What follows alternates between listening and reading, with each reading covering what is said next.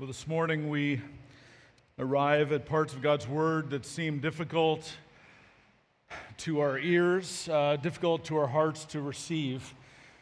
The words discipline and pain and reprove and chastise are all words that our hearts receive with a shudder, if not despising them, throwing them away possibly, or being tempted to do so and praying they never come back. Well, here they are before us, and I shudder a bit in this pulpit, and because I desire to not only clearly communicate the Word of God to you as I do each and every week, strive to, but I want to lift up our weary hearts. I don't want to communicate in a way that might cause you not to lift your drooping hands, and strengthen your weak knees, but like cause crushing to happen. And there's a weight that I feel this morning, and I don't want to add to that. I would like to, by God's grace, relieve and give you joy amid the sorrows that you experience. I know that there are many people hurting in some way this morning, people who are struggling with illness, people who are struggling with disease, people who are struggling with hurts, with past and present traumas that they've experienced, and or grief, others who are not able to make ends meet financially. The issues go on and on. So speaking on the Lord's discipline and the Lord's reproof and the Lord's chastising can seem problematic, even possibly distasteful, and can bring up all sorts of erroneous thoughts about God and His relationship with you and I. But still, as we spoke of last week, these are the words of God to us. These are our very life. These words, these specific words that we have for this morning are meant by God to strengthen us, to give us true life, true contentment, rest, joy, peace, all of those things. And so may, as Cale mentioned, as Dan mentioned, as Paula mentioned just in her reading, that we would properly understand, that we would sit in this as God's Word, His authoritative Word. Perhaps you've been walking through pain, currently going through them maybe, or one day you will go through some sort of pain. The path of obedience to the Lord brings with it much hardship, much difficulty, much loneliness and grief, albeit intermixed with joy unspeakable and filled with glory. We know these things to be true, but real hardship. The Apostle Paul himself was not unaccustomed to difficulty, was he? All you have to read is 2 Corinthians chapter 11, verses 23 through 28 to see just a snapshot of some of the hardships that he endured. The path of obedience is marked by many tribulations, and those tribulations that we experience, those hardships, tempt us to become weary and distrustful and to go into hiding.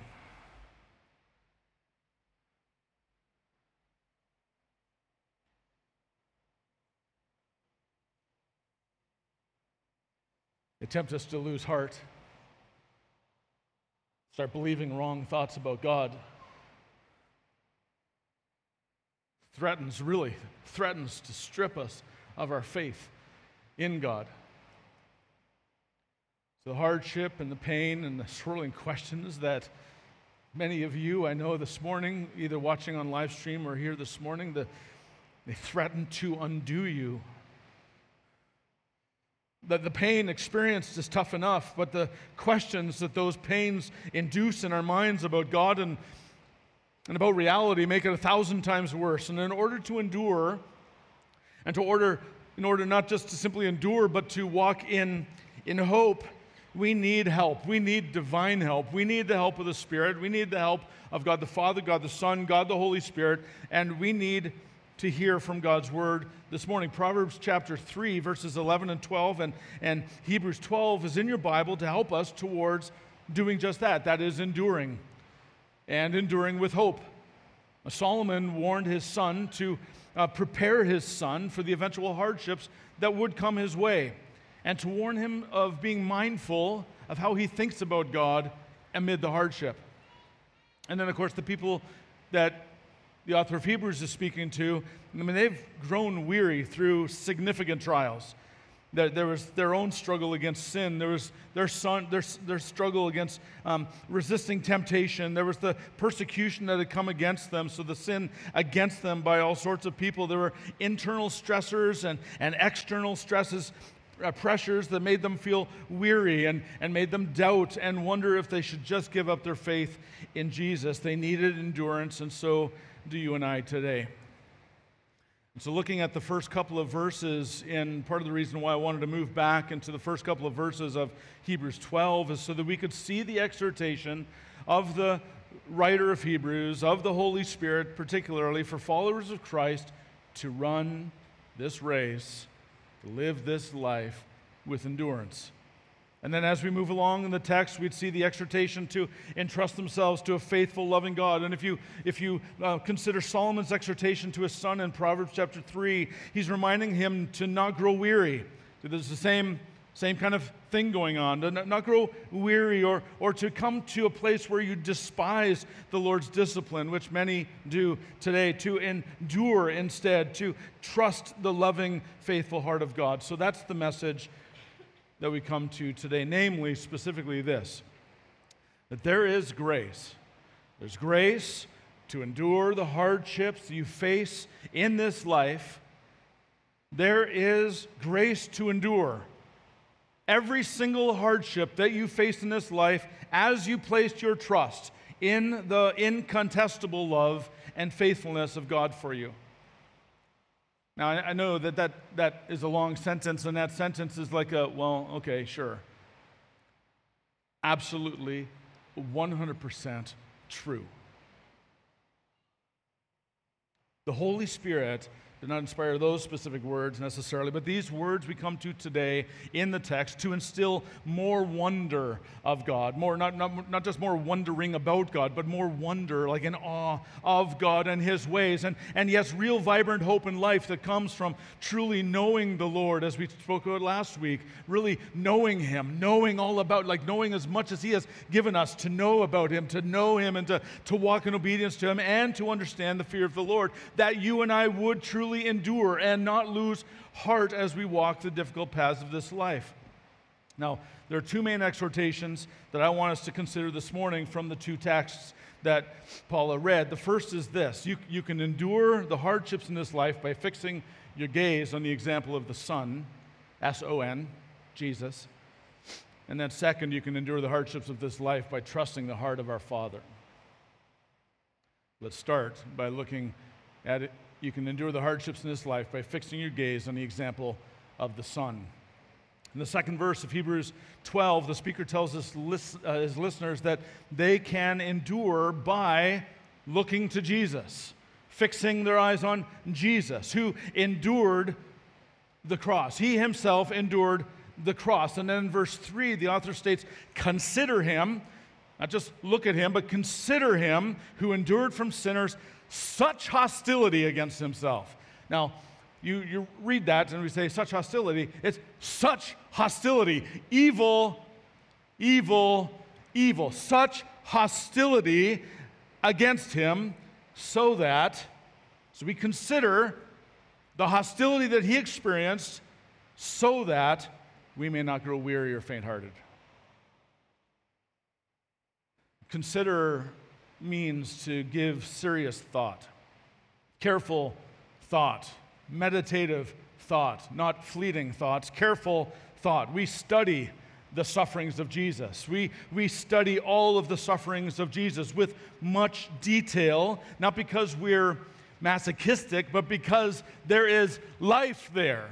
There's an understanding there. There's considering Jesus who endured such hostility that is meant to free us and meant to cause us to not grow weary and not lose heart. And we are weary, are we not? At various times. We are weary in this life, so we don't want to grow weary or faint-hearted. So consider giving careful thought to Christ Jesus and His sufferings. We gain perspective on our own suffering when we consider His suffering. Throughout the book of Hebrews, we find more than a few specific statements like this. For it was fitting that He, for whom and by whom all things exist, in bringing many sons to glory, should make the founder of their salvation perfect through suffering. Now that in itself is worthy of a sermon, but you see the suffering that Jesus is enduring. He's got to walk through suffering. Or Hebrews 4:15 that says, "For we do not have a high priest who is unable to sympathize with our weaknesses, but one in every respect who was tempted as we are, yet without sin." So we are tempted. We are weary of our temptations. We are weary of those coming at us all the time. Jesus endured. Jesus never gave in to temptation. Fully God, fully man. He understands to the nth degree the sin that we struggle with to the third degree. In the days of his flesh, he says, Hebrews 5:7, in the days of his flesh, Jesus offered up prayers and supplications with, listen, this is not like just an intermediate kind of statement, with loud cries and tears. He was really a man. Loud cries and tears, not enjoyable by any means. He offered up prayers and supplications with loud cries and tears to him who was able to save him from death, and he was heard because of his reference. Now, here in chapter 12, it's the humiliation of the cross. In verse 3, it says, "Consider him who endured from sinners such hostility against himself, so that you may not grow weary or faint-hearted." It's a joy, of course, and to sing songs, but the resurrection power of King Jesus. And certainly, Jesus rose from the grave. And certainly, Jesus is ruling and reigning. And certainly, Jesus is coming back, and there's much to rejoice in. And we come to remind ourselves of this every week when we come together to sing of the rejoicing realities of the gospel. But this text tells us that we must also consider the sufferings of Jesus and how his endurance was lived out amid that suffering. We must do that, the text states, that we would find strength to endure. We want to endure? Do you want to endure? Do you want to endure? Do you want to endure? Do we want to not grow weary and lose heart? Yes, we want to not grow weary and lose heart amid whatever the sorrows are. Well, consider Jesus. We're tired of the pain. We're tired of the sin struggle. We're tired of the sin that's been done against us or is continuing to be done against us. We're sick and tired of the trauma we've experienced, or perhaps you've experienced, in abusive situations with authoritative pastors or authoritarian pastors or church leaders who break your trust and live in hypocrisy. I'm tired of it. If that's you, consider Jesus. As you consider Jesus' endurance against sinners, we find strength for endurance against our own sin and against the sins of others against us. Followers of Christ Jesus find endurance in the struggle by considering, deeply thinking about, there's no secret to this, it's deeply thinking about, gazing at, beholding, having before them, gazing, focusing, meditating on Christ Jesus and him crucified. The eternal Son, the Savior, the King of Kings, the Lord of Lords, our brother and our friend. Jesus himself walked his wearying road before you, and he endured all the way to the cross, and it is in him where we will find everything necessary to endure. You want to endure? You want to not grow weary? Consider Jesus. And so, along with Psalm 119 from last week, just going to ask you, add something to your chunks of reading over the next few weeks. Of those chunks in Psalm 119, add reading the Gospel of John.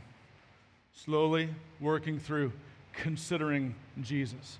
Considering the fact that he was really man, truly God as well, but truly man. He knows your sorrows. He knows your struggles to the nth degree. Add that in that he knows betrayal, doesn't he? He knows abuse. He knows pain. He knows hardship, even death on a cross. And he endured so that we might not grow weary or faint-hearted. The author of Hebrews then moves on in verse 4 to compare kind of the endurance of Jesus amid all the sin being done against him. There's no sin within him. It's one difference between him and us. But he was obedient all the way, even to the point of death. And so his experience compared to our experience. And he says this in verse 4, in your struggle against sin, you have not yet resisted to the point of shedding your blood. Now, earlier in Hebrews, we find that these people had endured a hard struggle. They had a hard struggle with sufferings. They were exposed to reproach and affliction. They were imprisoned. They were those who lost their property.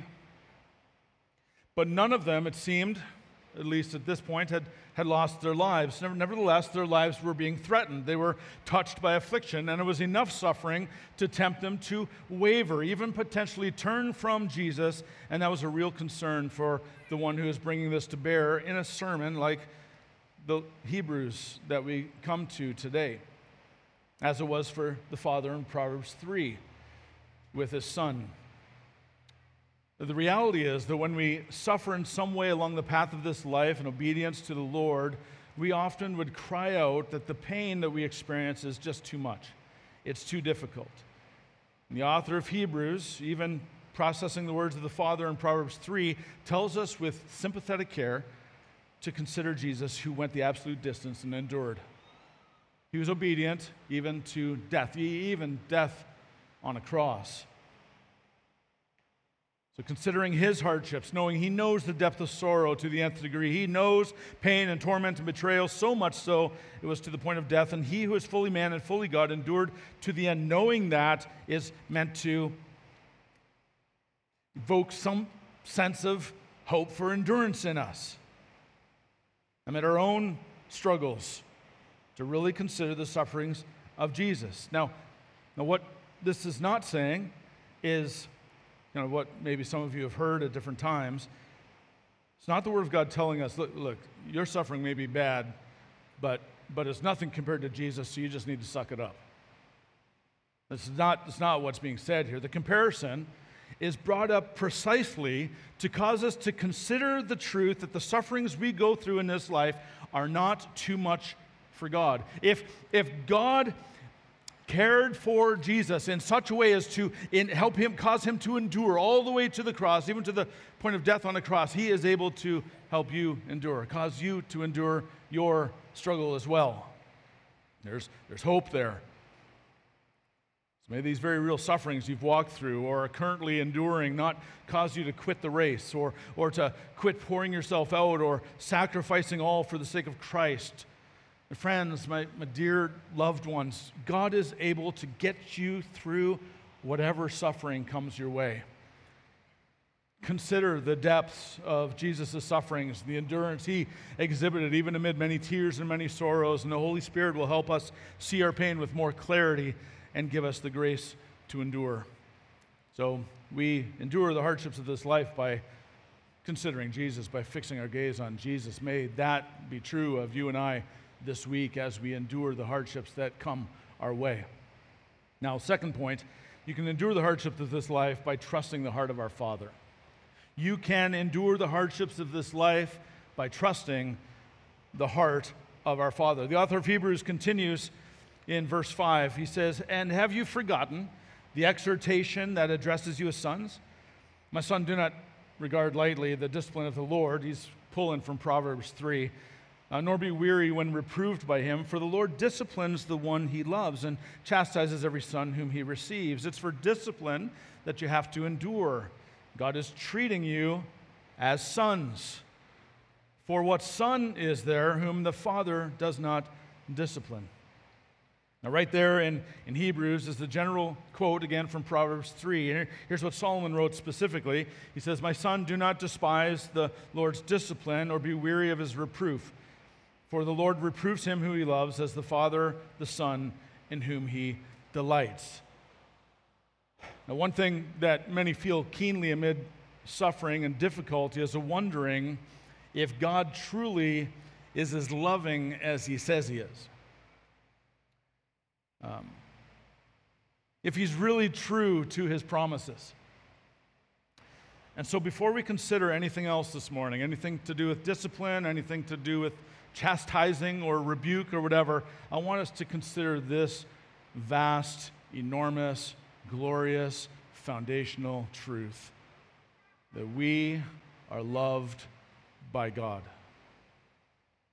We're loved by God.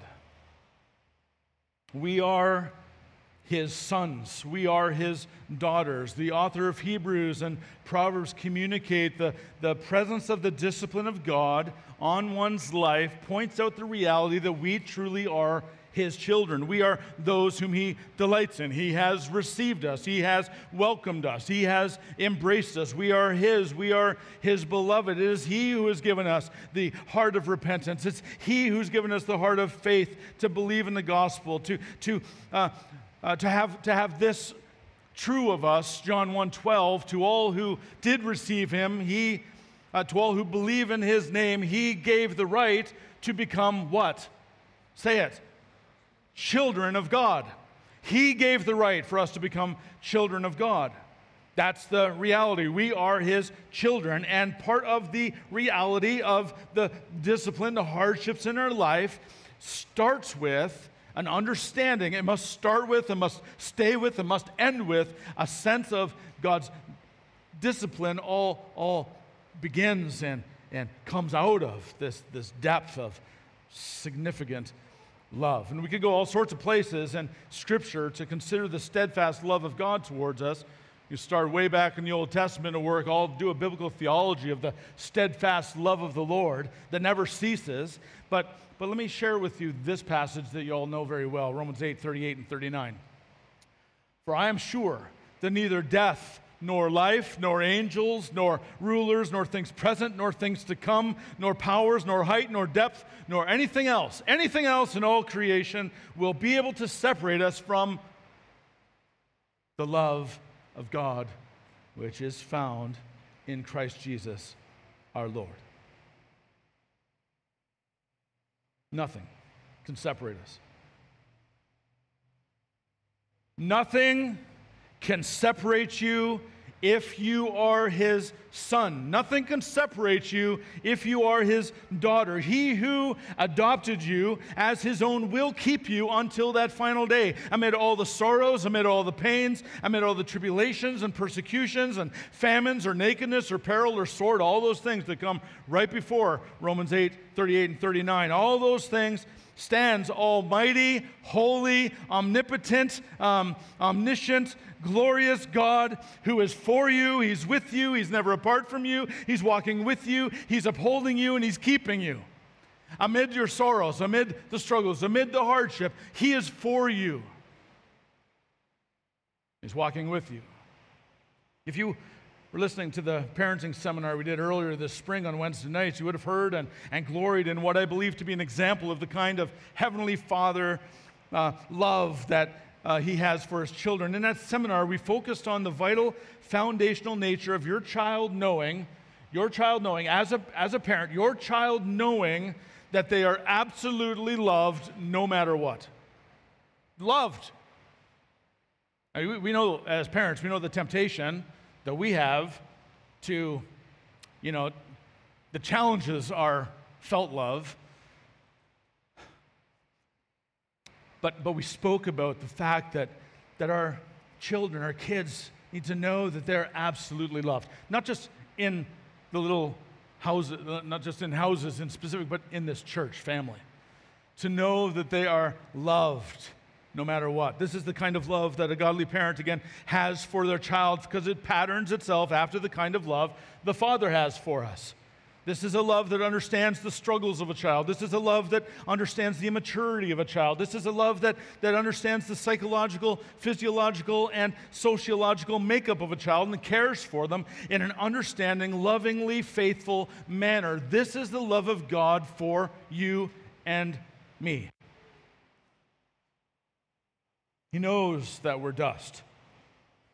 He knows that we're prone to sin. He knows we're prone to thinking wrongly about Him. He knows that we act out from time to time. He knows that we knows all the depths of our sorrows, all the depths of our questions and all that. He knows the depths of our very unique and specific difficulties and our tendencies. And oh, how He loves us. He loves us. Listen to the psalmist. Psalm 139, he says, "O Lord, you have searched me and known me. You know when I sit down. You know when I rise up. You discern my thoughts from afar. You search out my path and my lying down. You're acquainted with all my ways, good and bad." Up and down, aren't we? Up and down, in and out. We're all over the place. We're fickle as fickle can be. He knows all of it.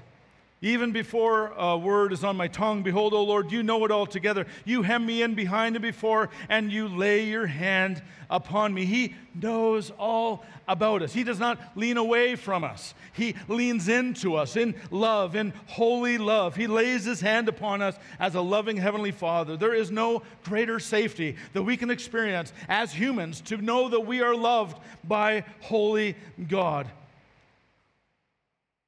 To know that we're fully known, and yet still fully and eternally and infinitely loved by God. Oh, if you say, if He only knew this, well, he does know that. And in Christ, He has made a way. He has demonstrated His love for us on the cross. Even though while we were still sinners, Christ died for us, and over and over and over again. If you were listening again to the parenting sessions, you would have heard that our children also need to know they're always, always, always, always, always safe with us as parents and in this church family. With all their warts, all their sin, all their humanity, all their, running around and hanging on stuff, and enough that we put notes in different places and stuff like that, but to know that they're safe with us. They're safe with all their stuff, because it reflects the kind of safety that we have with God, the Father, who loves us steadfastly. These are glorious truths that we cling to from God's Word amid all that comes our way in this life. Truly, nothing can separate us from His love. Listen again, our God, if you leave just with these words, I would be very happy. Our God is for us. Our God loves us. Our God will never leave us nor forsake us. He does not grow weary of you. He's patient.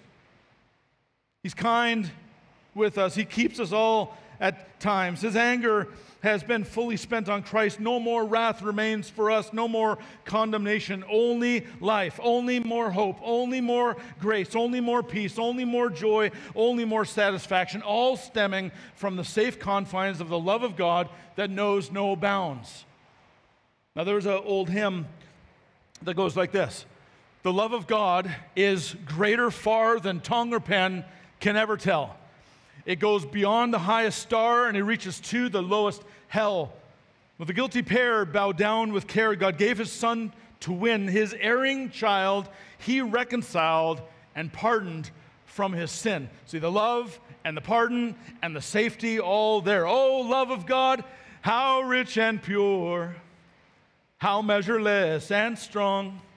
It shall forevermore endure, the saints and angels' song. That's the love of God for you. Greater far than tongue or pen can ever tell. Do you know that God loves you amid your pain?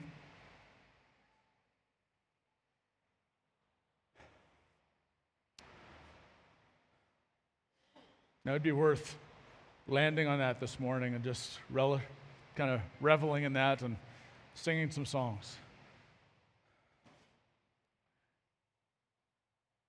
But we need to move on and consider, now that we have just touched on the tip of the iceberg of the love of God towards us. Now we need to consider another aspect of His loving heart towards us. An aspect that both the author of Proverbs and the author of Hebrews speaks of as it relates to the hardships experienced by the sons and daughters of God who are loved very much, you and I, this morning. What is it that God knows about our hardships? How is it that he teaches us about our hardships? Are they just unfortunate occurrences in this world? Or is it the result of our sin? Is it the result of someone else's sin against us? It's true that hardships may come due to circumstances of our own sinful choices or the sinful choices of others. And they may come at us due to enemies persecuting us unjustly. They may come due to the general brokenness of the world. There's all sorts of reasons why they come at us, and many things we don't know and we're not going to know. But for the child of God, those loved by the God of eternity, set apart for his glory, that we might know him and become more like him and to enjoy him now and forever, no matter how it is that the hardships come in the path of our walk with God, all of them are allowed or given by our infinitely loving and eternally wise, unchanging Father to discipline the one he loves. So not only are we loved by God, but I want to move to we are also disciplined by God. And here we need to just stop and consider how it is we view discipline.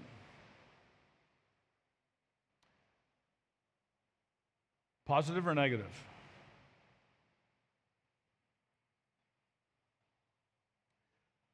The Greek word for discipline here is not the one that is like gymnazo. It is actually speaking of a child's training. So the definition is this: it's the act of providing guidance for responsible living, upbringing, training, and instruction. That's the primary meaning for that specific word in our specific text and in some other texts as well. Now, if you're like the majority of people, when you think about discipline, what you think generally is that you have to discipline somebody. You have to correct them, right? Not just like they need to be disciplined. They need to be corrected. Something needs to be altered in their life, which is true, but there's that negative aspect to it. So we discipline our kids. Or we are disciplined at work. It's not a positive thought.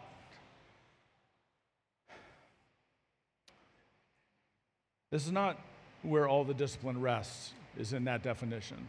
This is only where some of it rests. A godly father or mother is one who has created a place where the child knows that they're loved, the child knows that they're safe with them, and the child is being given grace to grow patiently in wisdom and godly action through gracious training, guidance, and development. Slowly, steadily, in a loving environment where there is grace to be had and grace to be enjoyed and where there's patience and safety at all times. Sometimes the training does, of course, include the correction of some ongoing disobedience that needs to be rooted out. They're to be held account, and they're disciplined with love and safety and provision to prune that which is unfruitful in their lives so that the tree of life can become healthier. Their life can become more God-pleasing. This godly parent does not exasperate his child so that they don't grow discouraged because God the Father doesn't exasperate us. Rather, he lovingly and carefully and wisely prunes that which is unhealthy in our life so that we can grow to be healthier. Can you see that this discipline that is being spoken of here, and actually the discipline that should be at work in our families and in this church, is one of guidance and training that's undergirded by deep and abiding love and safety, knowing that we are the children of God. Consider the actions of church discipline for a moment. We hear the words church discipline, and we immediately see it as a negative construct, right? A lens that accounted being equated with real life experiences of many in which authoritarian leaders can tend to control the church in a way that they desire and to exert authority wrongly and causing significant damage along the way. And it is gross.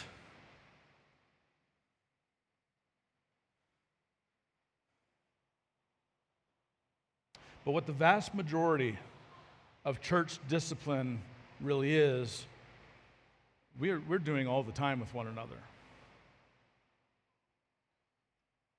Communicating in love and safety. We care for one another enough to come alongside one another and remind of the gospel, the way that we've talked about it in a way about discipleship, about discipling. It's helping someone move towards Christ. It's helping them move a little bit towards Christ. And it's us being helped ourselves to move towards Christ. That is the discipline that is being spoken of here. So communicating in love and safety. We come alongside each other. We remind of the need to walk in obedience to Christ. We sometimes need to bring correction, never to exasperate, but to bring life patiently with a person that they might regain their hope in God. And again, it's a training and a guiding, and it's based in love and affection. And yes, sometimes, very sadly, sometimes a man or woman might choose to depart from God and his people. They walk in unrepentant, flagrant sin. And so doing, bring about a sense that the Apostle John would say they departed from us. They were never part of us. They never really truly knew the saving faith because they're just loving sin. And if we love sin, the Apostle John's pretty clear about whose father you are, whose father is yours.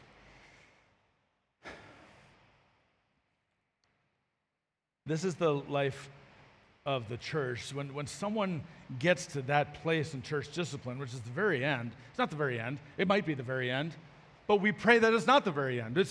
Even in the pursuit of a person who has gone through such flagrant, unrepentant sin, we might communicate in a certain way to them, but not harshly. We're going to communicate in a loving, gracious manner to call them back. Call them back, pleading, come to the Father, come to Jesus, and ask for forgiveness, and you will be set free. You will be reconciled to God. There's that appeal, and it's all found in the love and nurture of God. When Proverbs or Hebrews is speaking of God's discipline, it's primarily meant as something that He does in our lives to produce endurance. And often that is through hardships. He trains us, He guides us, He disciples us in order to conform us to the image of Jesus, to strengthen us, to deepen our faith, to trust in the giver of life, therefore finding real life in Him, like we talked about last week, to come to the end of ourselves a little bit more, to find real love in God, though He truly does love us. And the other things that I place my hope in are moving away because He is my sole hope, real satisfaction, real joy with no regret. Consider the words of Paul in Romans chapter 5, verses 1 through 5. He says, therefore, since we have been justified by faith, we have peace with God through our Lord Jesus Christ. Speaking to children of God, right? Through Him, we have also obtained access by faith into this grace in which we stand, and we rejoice in the hope of the glory of God. So beauty, right? Rejoicing in the glory of God. We are His. Nothing can separate us from the love of God. Not only that, but we rejoice in our sufferings, our hardships, knowing that suffering produces endurance. And endurance produces character, and character produces that thing that we want so badly, and that is hope. Hope does not put us to shame because God's love has been poured into our hearts through the Holy Spirit who's been given to us. Sufferings aren't a threat to the love of God. They point us to the love of God. The discipline in view disciples us and builds us into the character that God intends to work in us, and where there's deep peace and rest and trust in Him is found. It's where there is a true, real denying of ourself, bearing our cross and following Him, clinging to the beauty and glory and provision of the loving Father. That's the lens which we are to view our hardships, and it's very difficult to view our hardships through that lens. But as we consider Jesus, and by the power of the Holy Spirit, the authority and the power of the Word of God, the effectiveness of the Word of God, that will happen. One common question that we have when dealing with hardship is why? What's the purpose? If I knew the purpose, it might be easier to endure. I mean, maybe not. Whether or not you agree the purpose is worth it or not, right? If these verses that we come to don't give the precise answer that we are looking for when we ask the question why. But what we come to know throughout Scripture is that no suffering for the follower of Christ is pointless. The problem of evil and suffering and the sovereign purposes and goodness of God are not going to be answered here this morning in the remaining few moments that we have. But what we can come to is to know the God who is for us, the God who loves us, the God who has called us his sons and daughters, who is good and great. He is holy and he is righteous in all he does. And evil in this world taking place under his sovereign, watchful, good eye does not eliminate the reality of his existence. It does not eliminate the reality of his goodness or his sovereignty, as many would conclude when facing the difficult situations of utter evil. What the quandary does leave us with is a choice. It's a choice to deny or despise the Lord, as both Proverbs and Hebrews speaks of, or a choice to place your hands over your mouth and in tears and sorrow, real tears, real sorrow, lay your weary head on the sovereign God who loves you infinitely and who will one day make all things right. And for the one who chooses to believe that God is trustworthy in his love and in his promises, through the reasons for his allowance of evil in this world remaining a mystery still, we're guided by the Lord to know him and to be known, to share his holiness, as the way the book of Hebrews speaks about it. We've been made more into the image of Christ. And if you know that you are loved, and if you know that you're safe as his son and daughter, then you can trust the Lord that he has the best intentions for you, and that the hardship in your life, among any number of reasons that we may or may never understand, is meant, at least partially, to make you more like him in holiness, and to produce the peaceful fruit of righteousness he speaks of.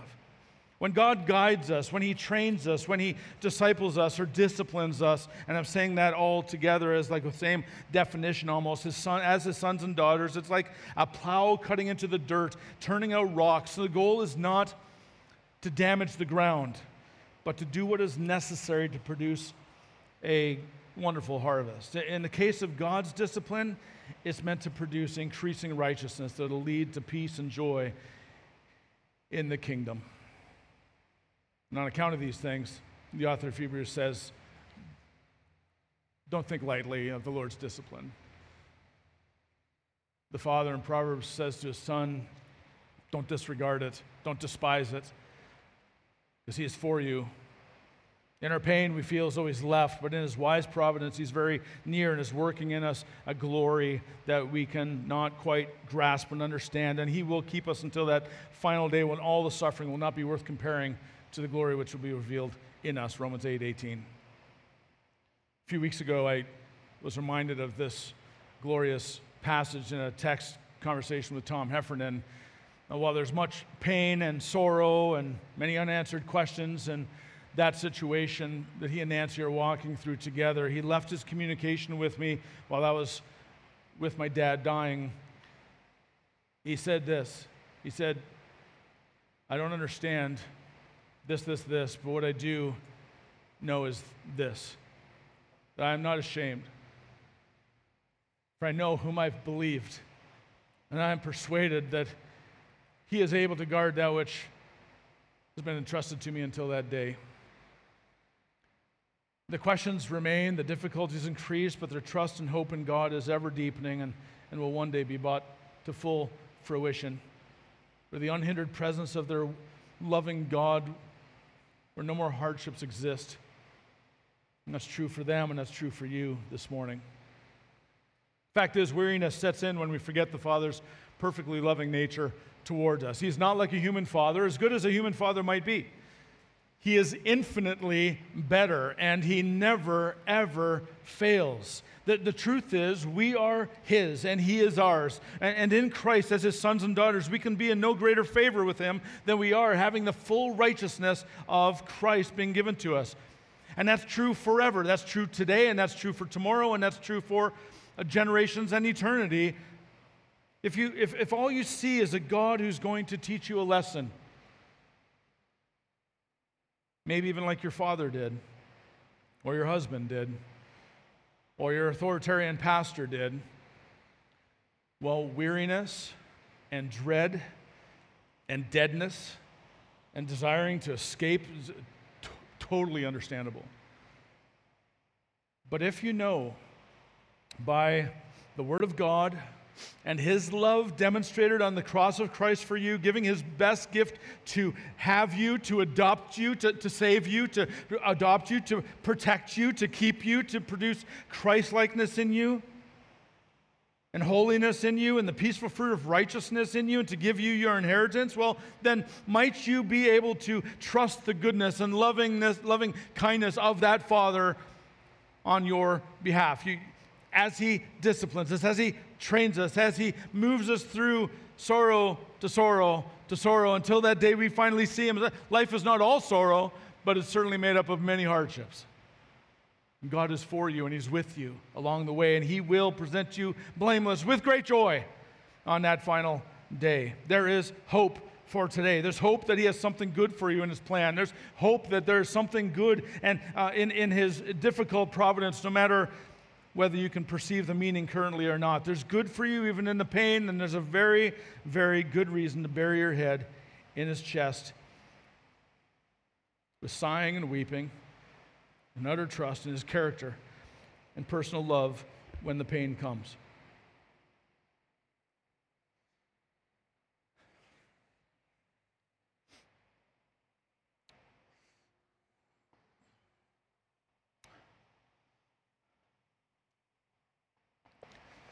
I encourage you in your sorrow, in your struggles, your whatever, to pick this book up at some point. We don't have it out there. You'd have to get it on Amazon or whatever, but it's called When God Weeps. And we don't really have time necessarily to read this, but I feel like it's like super important, so I'll stop talking and read. This is Johnny Erickson Tata who is speaking here, and she's gone through significant suffering. She says, when your heart is being wrung out like a sponge, an orderly list of 16 good biblical reasons as to why this is happening can sting like salt in a wound. You don't stop the bleeding that way. A checklist may be okay when you're looking at your suffering in a rearview mirror, but when you're hurting in the present tense, let me explain why this is happening, is not always livable. Answers, no matter how good they are, cannot be the coup de grace. Purified faith is never an end in itself. It culminates in God.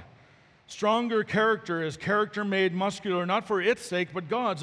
A livelier hope is more spirited because of its focus on the Lord. To forget this is to tarnish faith, weaken character, and deflate hope. If you have these qualities existing and growing in you, then it means that knowing our Lord Jesus Christ has not made your lives either complacent or unproductive, 2 Peter 1:8. We must never distance the Bible's answers from God. The problem of suffering is not about something, but it's about someone. It follows that the answer must not be something, but someone. Knowing our Lord Jesus Christ is keeping your eye on the sculptor, not on the suffering or even suffering's benefits. Now, besides, answers are for the head. They don't always reach the problem where it hurts, in the gut and in the heart. When a person is sorely suffering, people are like hurting children, looking up into the faces of their parents, crying and asking, "Daddy, why?" Those children don't want explanations, answers, or reasons why. They want their daddy to pick them up, pat them on the backs, and reassure them that everything's going to be okay, that they're loved, and that they're safe. Our heartfelt plea is for assurance, fatherly assurance that there is an order to reality that far transcends our problems, that somehow everything will be okay. And we know by the gospel that everything one day will be okay. And it can be okay today amid our sorrow. We amble on along our philosophical path, then bam, get hit with suffering. No longer is our fundamental view of life providing a sense of meaning or a sense of security in our world. Suffering has not only rocked the boat, it's capsized it. We need assurance that the world is not splitting apart at the seams. We need to know we aren't going to fizzle into a zillion atomic particles and go spinning off in space. We need to be reassured that the world, the universe, is not in nightmarish chaos, or the church for that matter, but it's orderly and stable. God must be at the center of things. He must be in the center of our suffering. What's more, He must be Daddy, personal and compassionate. This is our cry. God, like a father, doesn't just give advice, he gives himself. He becomes the husband to the grieving widow. He becomes the comforter to the barren woman. He becomes the father of the orphan. He becomes the bridegroom to the single person. He's the healer of the sick. He's the wonderful counselor to the confused and depressed. This is what you do when someone you love is in anguish. You respond to the plea of their heart by giving them your heart. If you are the one, capital one, at the center of the universe, holding it together by the word of your own power, if everything moves, breathes, and has its being in you, you can do no more than give yourself. And it's the only answer that ultimately matters. And that's what God has done for us. There is grace to endure the hardships we face in this life as we place our trust in the incontestable love and faithfulness of God for us.